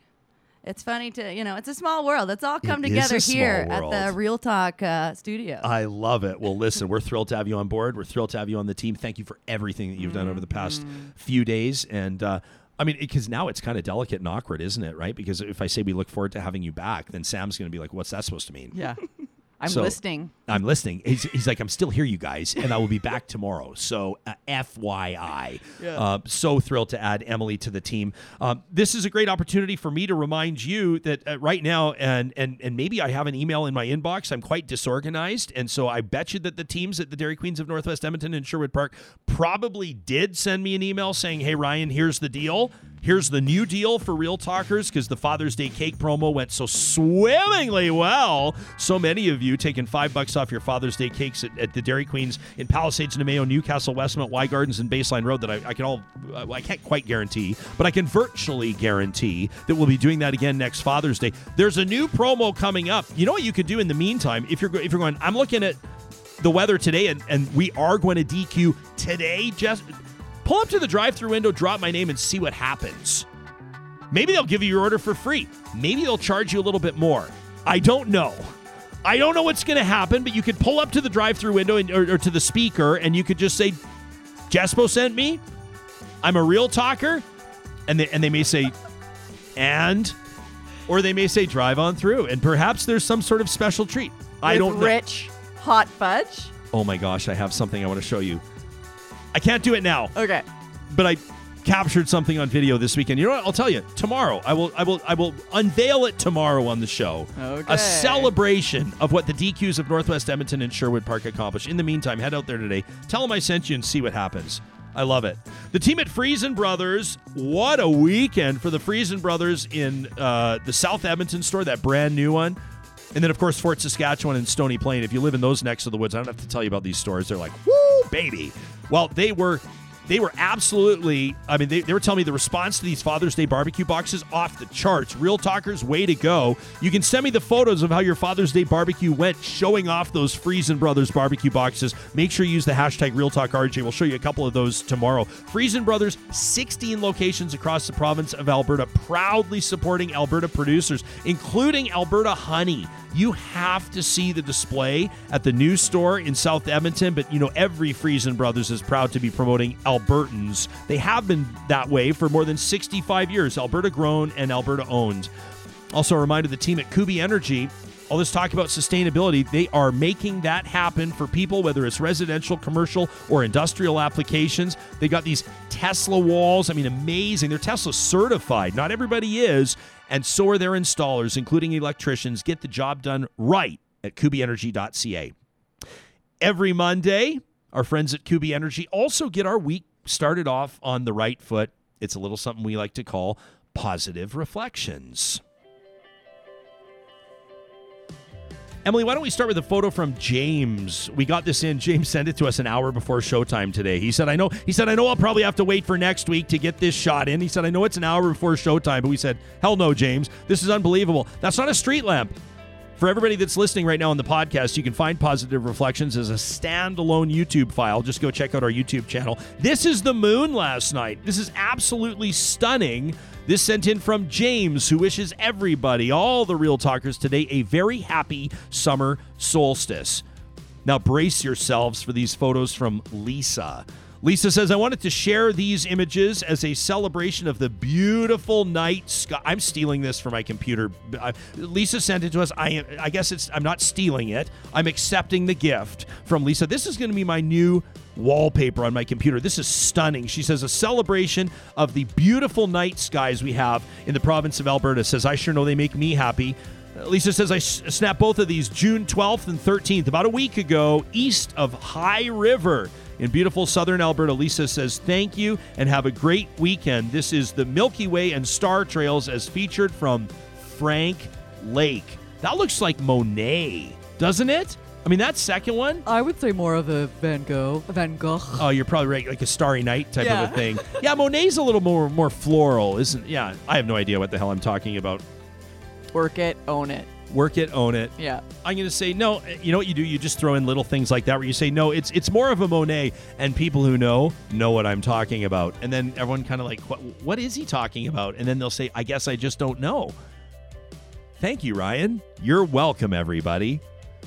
And this from Kim, who sent this into Positive Reflections. She says, an entire year trying to graduate, trying to complete assignments, trying to learn in and out of school. An entire year living and learning under a veil of uncertainty, worry, fear, hope. A cycle repeated every time a teacher, class, or even themselves, students, isolated or quarantined. An entire year for some students, never seeing a classroom at all, not seeing their friends, not having new experiences for the last time while in the safety of childhood, not completing milestones like sports or other performances or ceremonies in a normal way. Limited work and opportunity to earn and save for your fun and your future. And an entire year of worry about what comes next, accepting that opportunity and interest may be forever changed as a result of their pandemic year of high school. Well, here's the positive part, says Kim. The class of 2021, they did it. And whether they're ready to move on to the next steps in their journey or are taking time for a breather, class of 2021, you did it. Under extraordinary circumstances, no matter what comes next. Kim says, I'm so incredibly proud of my own graduating daughter, Eva, all her friends, and every member of the class of 2021. They're brave, they are discerning, they are thoughtful. Like Chef said today, they are leaders. They've sacrificed a great deal, some of the most important milestones of their young lives for an entire year to preserve their families, to protect our communities, and they deserve recognition. Every student, regardless of the measure of academics, accolades, or outcomes, deserves equal congratulations for managing this year the very best way they could. They are fierce. They are the best of us. Kim says, a toast to the class of 2021. I'm right there with you, Kim. Thanks for that positive reflection. You can send us yours anytime during the week to talk@ryanjesperson.com. Make sure you label it Positive Reflections. Today, as we reflect, we do it together, collectively, under the spirit of National Indigenous Peoples Day. Thank you for being part of this broadcast. Thank you for being an engaged citizen. We'll talk to you again tomorrow morning.